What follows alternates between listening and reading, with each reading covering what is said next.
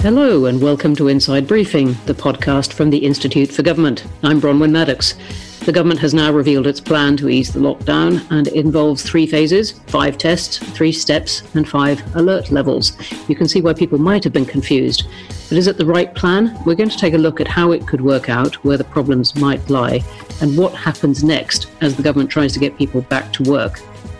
For now, and at least until October, the government is going to be spending billions of pounds a month in paying people's wages. That was this week's second big government announcement from the Chancellor, Rishi Sunak. But having extended the coronavirus job retention scheme, how will he wind it down? And headlines this week were asking how he will pay for it when the crisis eases, that is, how we will all pay for it. Is that an inescapable question, or irrelevant, or premature? For once, we're going to take a break from this crisis to look at the last big focus of government energy, Brexit. Seemed some time ago. A new IFG paper this week argues that the civil service was damaged by the battles between the government and Parliament. We're going to chat to the report's author about the long-term effects on the way that government works. Once you've listened to this episode, do seek out our sister podcast, IFG Live. Brings you all our events and discussions. Get it on Apple Podcasts, Spotify, or wherever you get Inside Briefing, or of course at our website, instituteforgovernment.org.uk. And so, back to today. I'm delighted to be joined by Ian Martin, the Times columnist and editor of Reaction. Ian, how are you? Hi, not too bad. Just about getting through lockdown. Good. The last time we asked you on, I think you were having to self-isolate, but now it doesn't matter. We're all isolated. I saw you tweet yesterday that PMQ's Parliamentary Prime Minister's Questions is now a must-watch event. Why were you saying that? Because Boris, I think, struggles with the format, and because Keir Starmer really knows how to needle Boris and knows how to ask very precise questions, it's just exposing that Boris is not suited to that format at all. And it's made worse by the fact, of course, that there are not herds of Tory backbenchers who can just sort of wave their order papers and jeer and shout and bray to cover up when he hasn't answered the question properly. So it's exposing Boris, and for that reason it's become gripping. And just on that, do you think that, as Jacob Rees-Mogg, leader of the Commons, said this week, that Parliament should return from this summer, should be sitting in person, and tough luck if MPs can't make it? I do think in this case, I think Jacob is right that Parliament has a leadership responsibility in all sorts of other trades and walks of life. People are being expected to get back to work gradually and over the course of the next couple of months. But I do think Parliament and politicians will have to lead. The Cabinet should lead as well. The Cabinet should show an example and meet in one room rather than on Zoom. Despite the risk to them, we might come on to those questions in the how to get back to work question, because obviously it's left several members of the Cabinet ill already, including the PM. Back with us also is our chief economist, Gemma Tetlow, and our Brexit programme director, Joe Owen. Welcome to both of you. Let's start with the exit strategy, which the Prime Minister announced on Sunday, and of course a 50-page document then coming out on the next day, and with a lot of more detail about how to get back to work that then followed in different bites, if you like. And there were big challenges promptly thrown at this from all sides, from about Jeremy Hunt on testing, Keir Starmer on care homes, and Nicola Sturgeon about whether the devolved nations are going to go their own way. We're going to look at all this. Joe and Gemma, you two put together our report on how to ease the lockdown, which we put out a week before Boris Johnson set out his plan. What was your view of his statement? I have to say, when we put together our report on thinking about how you devise an exit strategy, I was struck at the time by just how difficult that is to do. There are lots of very difficult decisions that the government has to make about how to prioritise trying to control the disease versus trying to get the economy back up and running, trying to give kids the opportunity to learn in school at the same time as not wanting to expose teachers to the virus, for example. And that so many of the things you would like to know to decide what the right answer is are unknown at the moment. We don't know exactly how the transmission of the disease is going to pick up if we relax some of the restrictions. We don't know how long immunity lasts. We don't know exactly how long-lasting any damage is from the lack of education that kids are getting at the moment. So I was struck by how difficult it was, and I had a lot of sympathy for the government in the challenge of trying to put together an exit strategy and communicate that to the public. And we said in our report that it wouldn't be possible to have a grand plan that would give people all the answers now about how their lives are going to change and how businesses are going to be able to get back up and running over the next few months. Even despite all of that, I was hugely underwhelmed by what came out from the government on Sunday and in the document on Monday. It left so many questions unanswered, both about what the government's priorities really are as they approach this lockdown, and how those priorities and how the evidence they're looking at the moment has really informed the decisions that they've so far made. We had things like a 5-point alert scale that is going to be decided upon by a new joint biosecurity centre. But it's very unclear how, for example, that alert level translates into the sorts of social and economic restrictions that are going to be in place. And that's unlike what we've seen other governments manage to do. Other countries have a much more direct mapping between, if the alert level is 2, then this means you can do X and you can't do Y. So I was very underwhelmed. And what about the trade-offs? Just digging into that a bit. I mean, the trade-offs between, say, health and the economy. The Prime Minister's statement and the report in particular went into a lot of detail saying, look, we're weighing up all these things that people have been talking about. We're taking these into account. I think it's positive that there was an acknowledgement that more than just trying to minimise deaths from coronavirus is now shaping government decisions. But it still did far less than it could have done to explain why, given the way that they're thinking about those other issues, why the government has chosen to allow people to do things yesterday, such as go back to workplaces if they can't work from home, but not allow them to do other things. And it's without being clear about why some of those things were chosen as the first steps yesterday. I think it's very hard for people to predict where the government goes from here. And so, I mean, for example, from yesterday, it is possible for most workplaces, including things like nurseries, to open back up again. But schools are not reopening because the document says that at the moment it thinks the transmission risk from that is too high. There was very little evidence spelt out about what has informed their judgment about the distinction between those two things, for example. Joe, what do you reckon? I agree with all of that. I mean, to come in with a bit of a counterbalance, and I guess some of the reasons this is so difficult, I think you could see the broad outlines of the plan, right? Which was that in the short term, not much really changed. There was some tweaks to rules around what you could do outside. But actually a lot was about encouraging people to make use of the leeway that already existed in the rules, and saying, actually, some of these places that have closed down, businesses that shut down, didn't need to under the original rules, and we're now encouraging you to reopen and insert social distancing rules to make the most of the leeway that exists. And so you could see the phasing of the plan was, at short term, it was minor tweaks in making use of the leeway that already exists, and then some signposting to the sorts of steps that we might see when there's greater confidence about the virus being under control. I think the plan massively suffered in communication. And in part, I think it's because it's extraordinarily difficult. I mean, most people don't usually tune into a prime minister's statement thinking this is going to tell me what I can and cannot do tomorrow and next week and for the months to come. I think the only people who usually tune in thinking that are probably journalists wondering what they're going to have to write the next day. This time you had, 27 million people tuning in thinking, I am looking for the level of detail that can tell me and my personal circumstances what I can do this week. And that is a completely different type of communication to how these prime ministerial statements, white papers, the kind of tasks that they're usually set up to do. And I think, again, the communication slightly suffered because of all of the briefings that had gone on the week before about what could and couldn't change. And people were looking for a level of detail that the government just wasn't really intending to put out.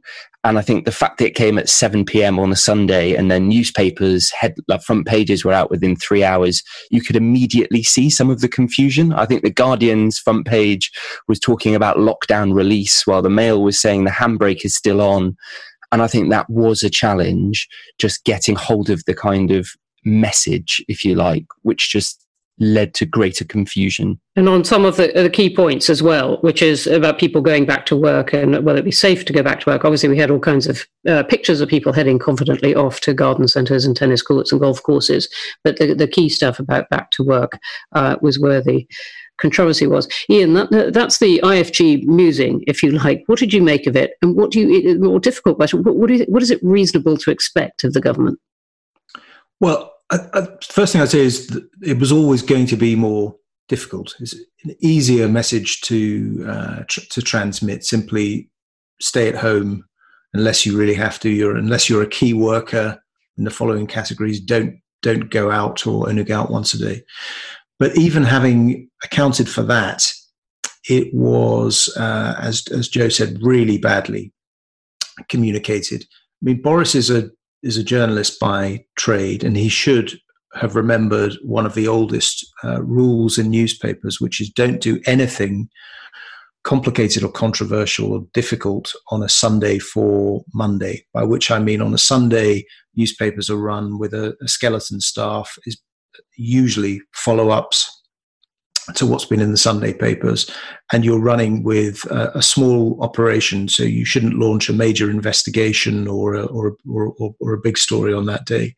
So it was just weird that Sunday was chosen and they hadn't worked out. As you said, I wouldn't quite call it the B team, but the editor probably isn't there, and there's fewer people to look at what has been done. Who do a brilliant job editing Sunday for Monday on. I don't want to lure you into that trap. Yes, precisely, and it's usually rotated. But even things like you wouldn't on a newspaper, you wouldn't have the full legal team around, so you wouldn't want to do anything that ran risks.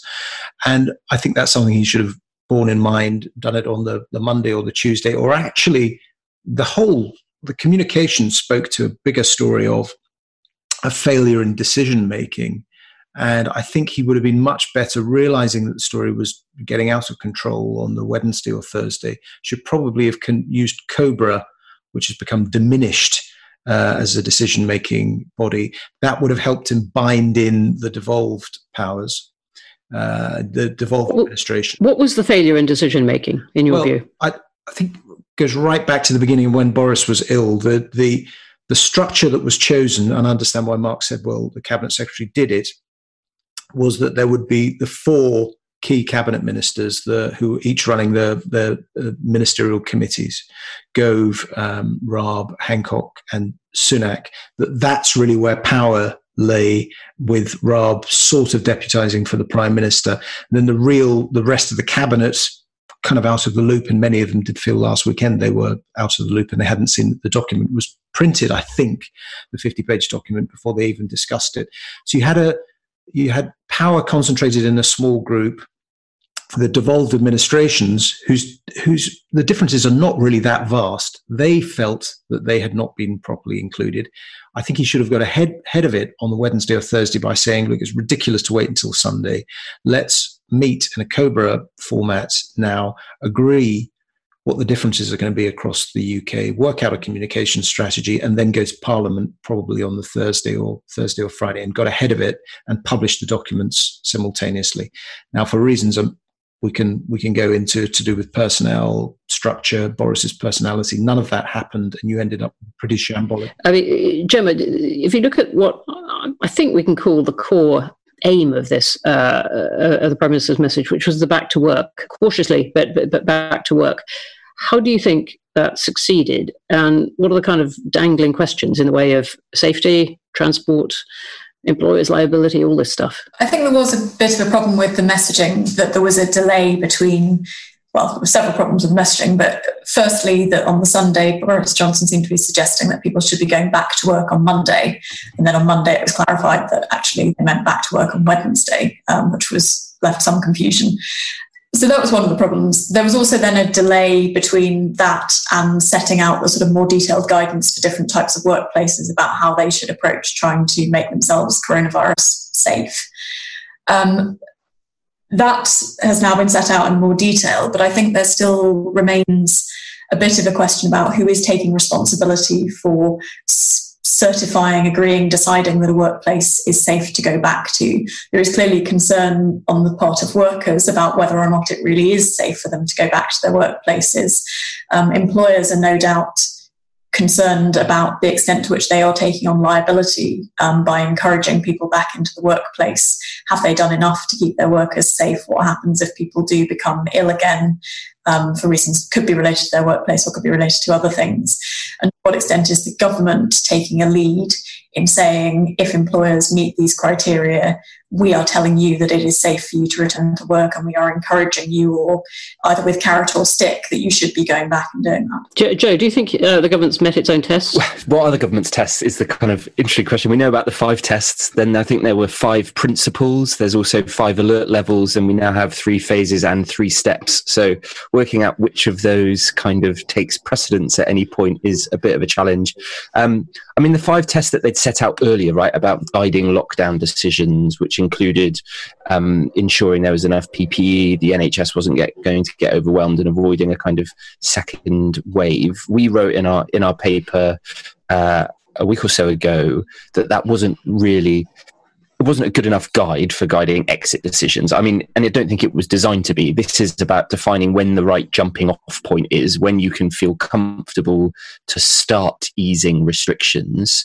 But like Gemma said, what we didn't really get from this document was much clarity on exactly how those decisions on easing will be taken. We got some greater insight to the government thinking around balancing these multiple objectives around preventing harm from coronavirus, preventing harm from other medical issues, people not going to hospital as a result of coronavirus, also the economic and social harm. And we got a sense of all of these different objectives that are not reflected in the kind of 5 tests the government laid out. But what will be difficult to try and understand, and I think the government will need to lay out more detail on, is what tests, if you like, to trying to avoid confusion and going back to tests, but what tests will the government apply to each of its decisions when it decides to lift measures or not? And I think here, this is where you could say that this new joint biosecurity centre is going to play a very important role. It seems like the role... Except we don't know what it is. No, exactly. We don't know exactly what it is, but what it seems to be doing is, whereas SAGE, the government's route for scientific advice at the moment, is very much a kind of model for scientists, experts to come together and discuss some of the big challenges, the Joint Biosecurity Centre is about combining the scientific advice with official advice and actually making it more, or trying to provide a route that actually eases decision making as opposed to just offering up evidence. And so that will be a really important thing to try and understand more about. But like you said, we're still not entirely sure how it works. And despite the government putting out some slightly dodgy graphics with equations in them, we don't really have much clarity on how government is going to be weighing up all of these small decisions that it's going to have to take over the next few weeks and months. And the point you make in that, and how it's sort of validating the safety. Ian, just as we wrap up this point about discussing the exit strategy plan, I wonder if I could draw you into the point that Gemma was mentioning about who validates safety of going back to work, if you like. You've got the government urging people going back to work. You've got it referring to the health and safety executive. You've got the unions stepping into this slight vacuum and saying, no, we don't think it's safe. And we're going to be the arbiters of this. You've got employers quite worried about this and whether or not they're insured. And you've got perhaps the first standoff coming over the government's desire for primary schools to reopen in June. How do you think the government should cut through this nest of problems that seems to be building up there? I think he rather missed a trick on Sunday. Of course, hindsight is easy in all of this. It's not very long hindsight, though. It's only 4 days or 5 days. I think what he was underneath what he was trying to say was that this is about, there's an element of personal responsibility here. We're moving from a draconian situation to a situation in which you're going to have to exercise judgment. It's imperfect. There isn't a way to absolutely guarantee that you won't catch this or you won't spread it. There's all sorts of other stuff as a country we're doing on biosecurity and contact and tracing and all that sort of stuff, which is coming down the line, which should make it easier to manage future outbreaks. But we're going to have to ask you to use your own judgment, be sensible. I think that's probably what's going to happen in the event, isn't it? I mean, we almost improvised our way into pre-lockdown. We seem to have... We did, and there were lots of pictures of people still packed on the tube, just a couple of days before the lockdown and so on. But on the way out, it seems that we've got these points about legal liability. Yes. We've got the unions saying, no, we're not playing politics, but we really have, we're going to be the arbiters of whether it's safe or not.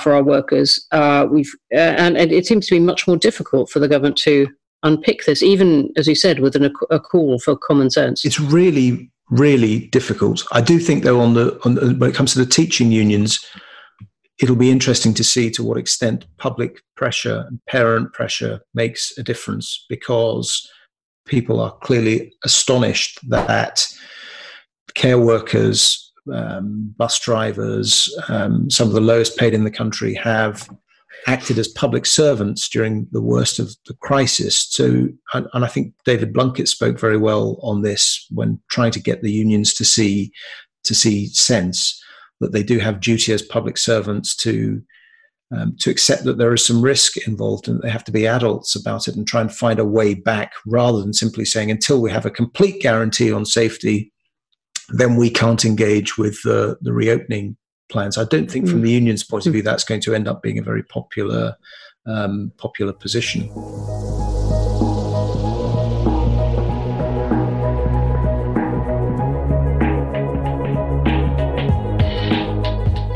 Let's turn to the other main pillar of this week, which was the Chancellor's statement. And rather surprising, or at least many people found it surprising, extension of the furlough scheme, whereas there had been a lot of talk before he spoke about tapering it and so on. Gemma, was it a surprise to you?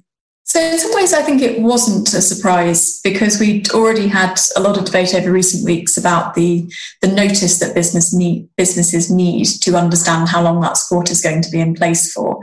And if businesses want to initiate redundancy processes, they need effectively at least 45 days notice. So we'd had a couple of periods of it being extended 1 month.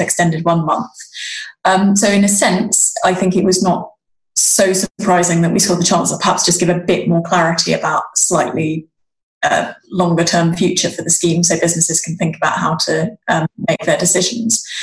And in some ways, the scheme is quite well designed, that leaving it in place in some ways shouldn't be too problematic for getting the economy going again. The scheme covers the wages, 80% of the wages of workers who are furloughed by their employers. But if, to the extent that employers face other costs to their business, presumably they do want to get back up and running if the demand is there for their goods and services. So employers face an incentive to try and get their businesses up and running, even if there is an option of claiming on that furlough scheme if they really feel that they have no way of getting their employees back. So in some ways, what economists would describe as the moral hazard problem in the scheme is not too severe. But Rishi Sunak has pointed to the need to start tapering the scheme in the longer term. And no doubt the reason that he's doing that is for some of the reasons that we just left off with what Ian Martin was talking about, which is that one potential issue with the scheme is that as it stands, the employer has to claim to the government for the furlough scheme. So if the employer wants you to come back to work, they can choose not to keep you on furlough and lay you off instead if you refuse to come back to your job. On the other hand, if there is this slight standoff and concern on both sides about the safety of workplaces, the easy decision for employers, if an employee is saying that they are unwilling to come back to work because they don't think the work environment is safe, the easy resolution to that standoff between employer and employee is to simply leave the employee on the furlough scheme with the government picking up the tab for their wages.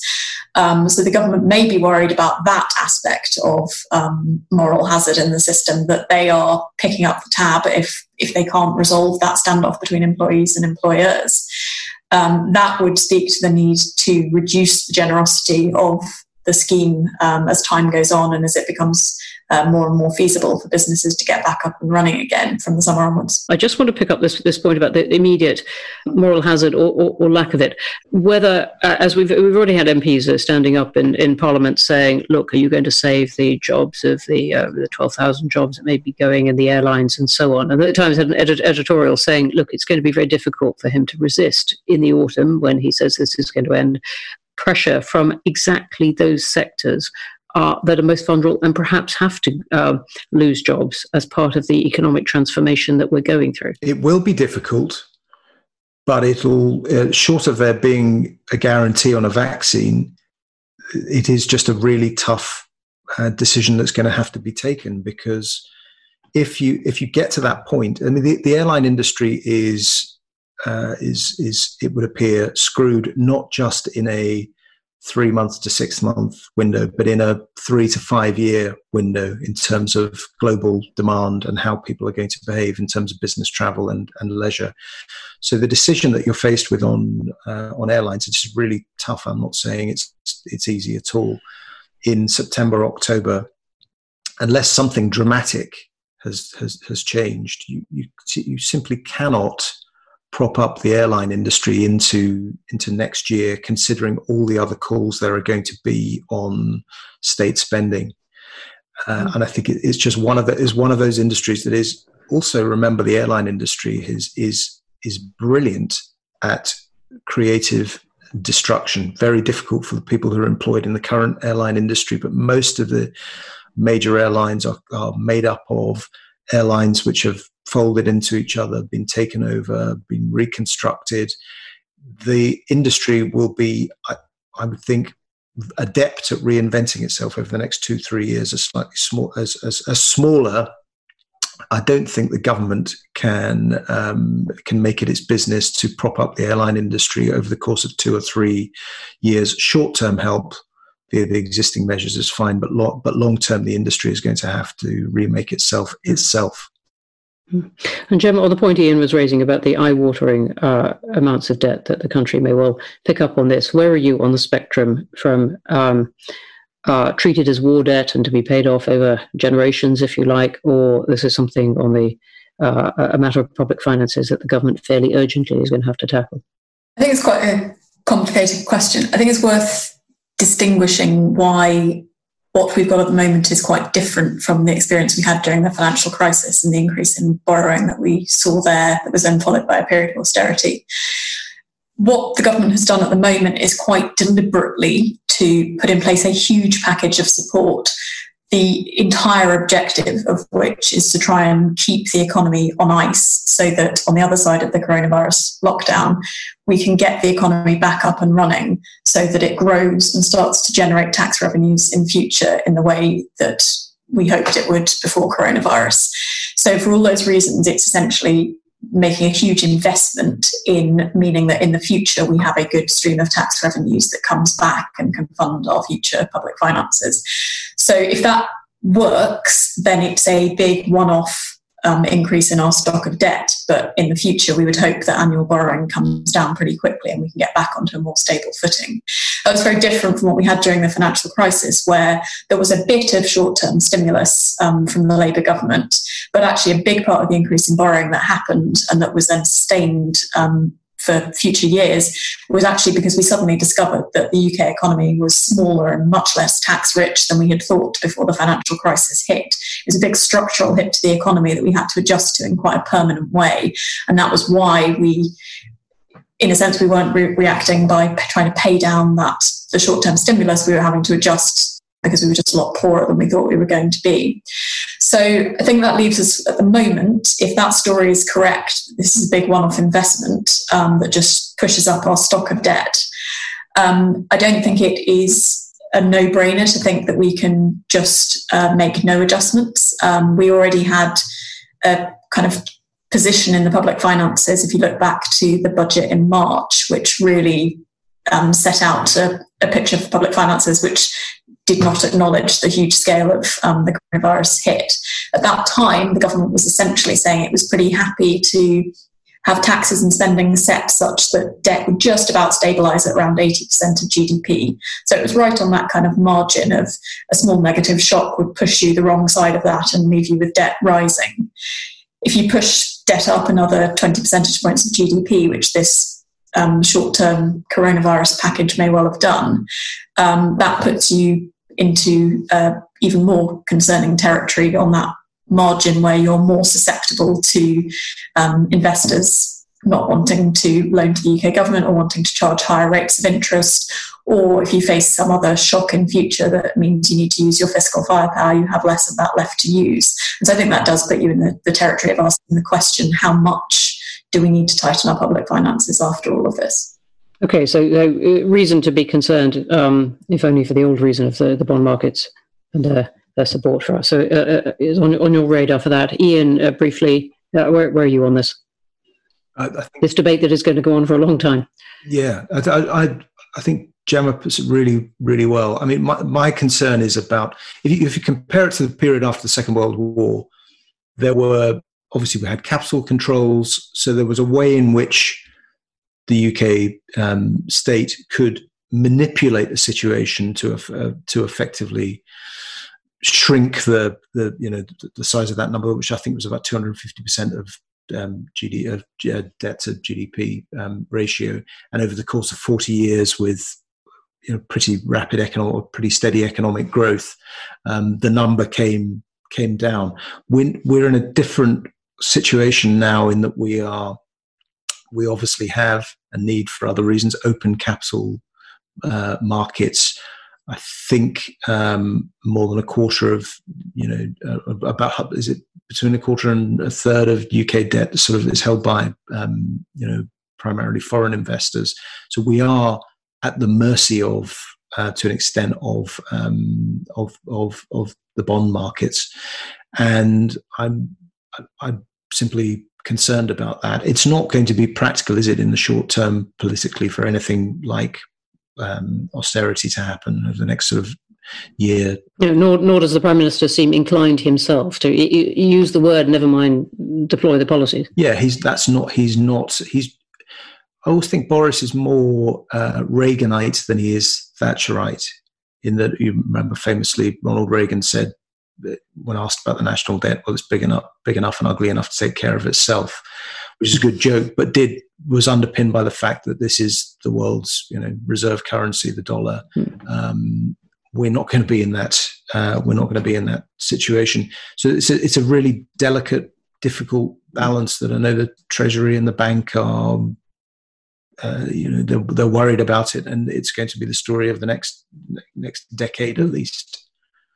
Well, I'm struck by the caution that you're both mentioning there, because there's a lot of headlines this morning right across the media spectrum about not supporting much move towards tightening of public finances, though these concerns absolutely registered. Just as we wrap up the second section on the economy, Joe, looking at the government's handling of all this, would you say that it's fair that the economic package has gone more smoothly than perhaps the health and testing package? And what might we, if you agree, what might we draw from that? So I think it's fair to say that certainly this week the economic side of things has gone more smoothly than the health restrictions. I mean, it's fair to say that the government had quite large public support for its restrictions around lockdown. That was a relatively popular policy, and actually just the decision to start easing it is a bit of a political risk for the government, because that policy was quite popular amongst a lot of people. I think in terms of the rollout, as Gemma said, the way the job retention scheme has been rolled out, and some of the other schemes, although not without problems, have been kind of designed for ease and getting support to people as quickly and easily as possible. It's proved much more complicated to get testing capacity up, in part because I think of the practical steps that you need to go through to get these things to exist. They're not decisions of government policy that can rely on existing mechanisms, but you need to build these facilities. And I think that's one of the really big challenges for the government in working through the exit strategy, particularly around the restrictions and some of the measures it wants to put in place around apps and around test and trace and the testing capacity, is ensuring that the ministerial decisions and the policy doesn't get ahead of what the state is actually capable of doing and having in place. It's going to be where, testing in particular has been one of the big focuses. But inevitably, if we start to see test and trace, the app, there's obviously PPE, all of this stuff is going to come under the microscope. And it's going to be the UK government at the centre trying to roll out on a scale and at speed an enormous number of pretty complicated things. And I do think, we're going to get into it, I think, when we start talking about the Brexit report that we've got out, that there are lessons in this for the government from how they behaved during Brexit, and just the kind of mechanisms you need in place to keep abreast of the pace of implementation going on all across government and within different departments across departmental boundaries, that does make this a really, really difficult job.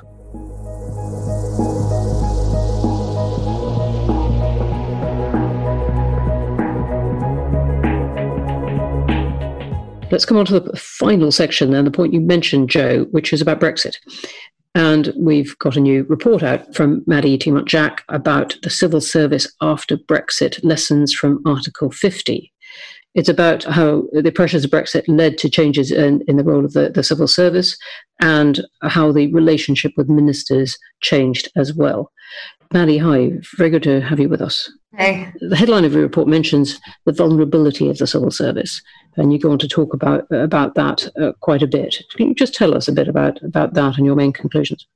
Yeah, sure. I mean, I think just to start, I want to just say that the reason that we sort of decided to do this report is really because, 2016 to 2019 was a very tumultuous period in British politics. And there was a huge sort of task facing the civil service, which I will say on the whole, it did a very impressive job. It had to unpick this very integrated relationship between the UK and the EU, and also prepare for all the changes, or at least start the preparations for the changes that leaving the EU would entail. But as you say, I think one of the things that we really wanted to look at was how the sort of political context left the civil service quite exposed. And it was both sort of under Theresa May, but also Boris Johnson. And I think really in slightly different ways, but it leaves us in the same position at the end. Yes. I mean, under Theresa May, and if we can all sort of cast our minds as far back as that, it feels like a very long time ago. But it was only last year when she was still Prime Minister, but we really saw cabinet government just grind to a standstill. She completely lost her authority after the 2017 general election, and we saw the government just absolutely unable to make decisions. And within that environment, it meant the civil service actually became more of a target for those outside of government critical of the government's Brexit policy. And I mean, we saw this manifest itself most strongly with Ollie Robbins, who was her chief negotiator, where the sort of Chequers white paper, the government's vision for the UK's future relationship with the EU, after it was rejected by some members of her cabinet, he sort of became seen as the scapegoat responsible for developing that government policy, which was trying to knit together a very divided cabinet. And really, she didn't come to his defence at all. And as I say, he sort of became a sort of symbol for particularly those who didn't like her Brexit policy. He sort of became a target for those criticisms. But what is also quite interesting is that when we saw the change in Prime Minister, so when Boris Johnson took over, we saw a much more united cabinet, but the sort of battle between government and parliament became even more fraught. And actually, again, we saw the civil service slightly left in the middle. While they weren't necessarily sort of seen as architects of the government's Brexit policy in the way that they were under Theresa May, the government's sort of insistence on leaving the EU at the end of the Article 50 period, as it was then, the 31st of October, with or without a deal, despite Parliament passing legislation to try and stop this, meant that civil service was essentially left in a very difficult position. So we still saw. Okay, can you spell out for us what that difficult position is, and how civil servants have expressed it to you, obviously in private conversations, but what they've said about that? Well, I think a good example of this was the government communications. So we saw, even after the sort of so-called Ben Act passed in September, that said the government would have to seek an extension if they couldn't reach a deal with the EU, that we still saw government communications saying the UK will leave the EU on the 31st of October. There was no sort of sense of doubt there. And I think it did sort of raise some quite interesting questions about whether or not that should have been government communication actually put out by the civil service. And it sort of, the challenge, I think, for civil servants, in particular senior officials, is that there aren't really the tools available there to try and challenge the government when we see the government almost threatening essentially to break the law to achieve its aims. And I think that's sort of one of the big fundamental questions really that we raise, that actually we need to look into in more detail about whether or not there are the right tools there. I think, just to kind of add to that, I think some of the really interesting thing that came through is the kind of catch-all phrase for how you would define the role of the civil service is to serve the government of the day.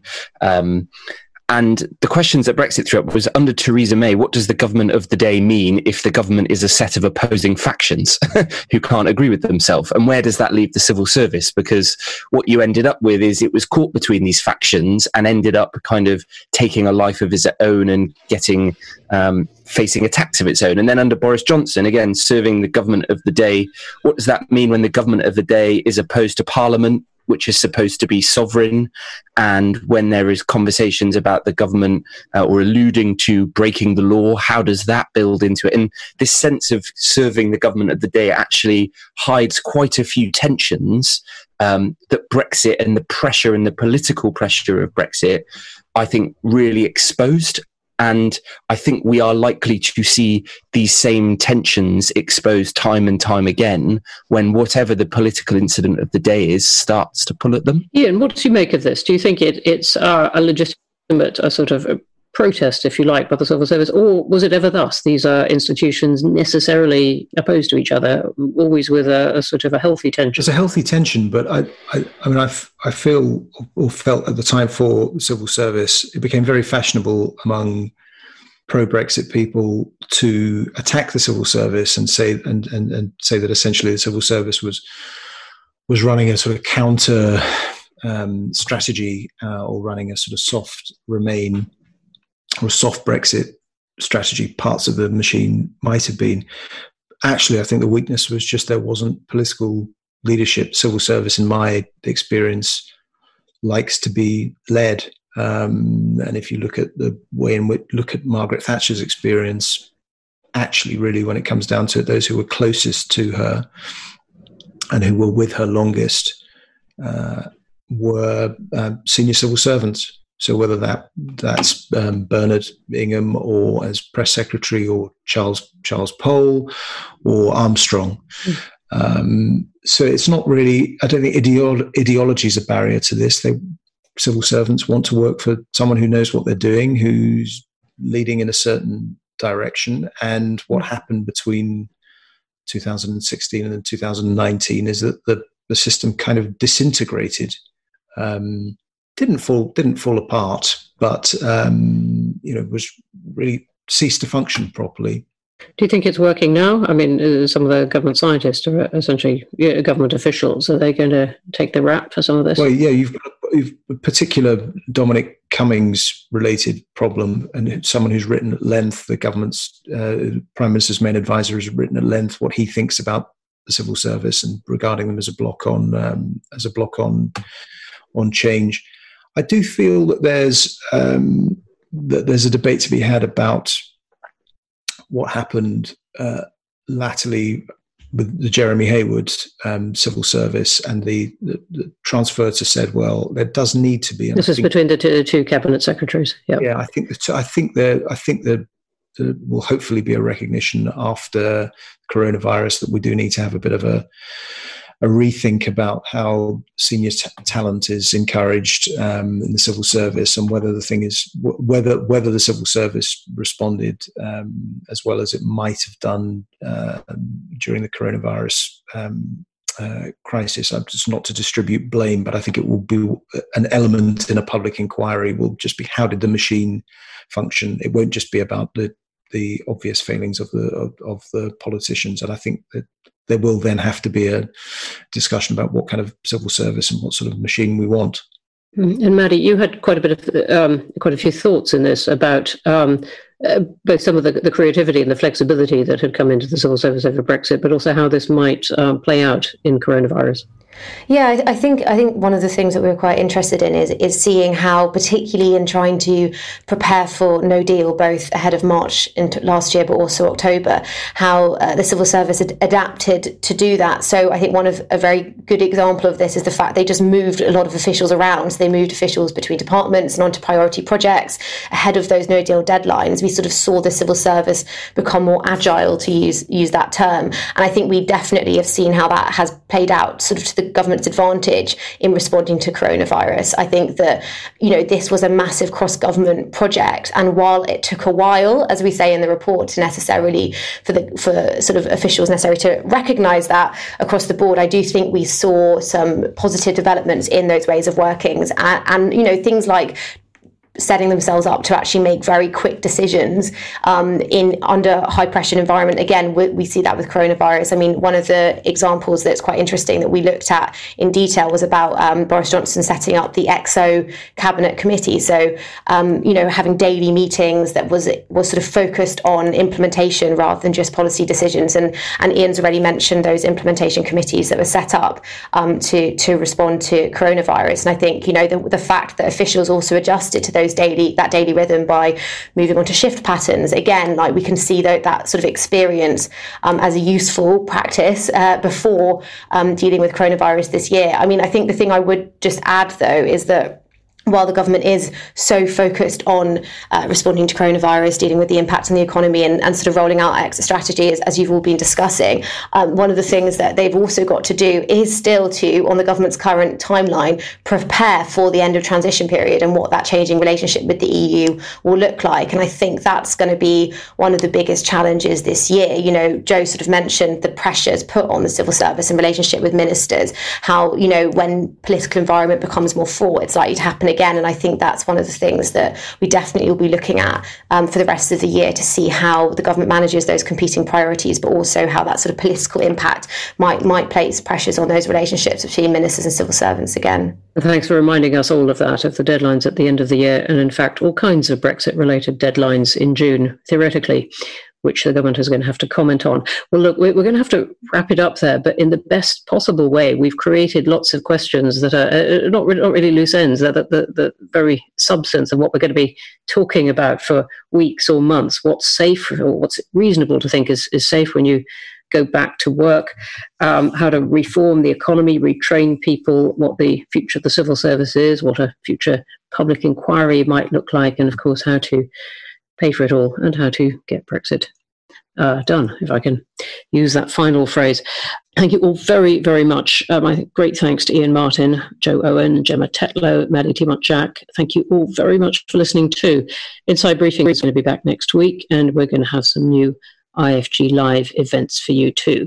On Monday, we bring together Alistair Campbell, Tony Blair's Director of Communications during the first half of the new Labour government, and Craig Oliver, who filled the same role for David Cameron, to weigh up the government's communications strategy during the coronavirus crisis.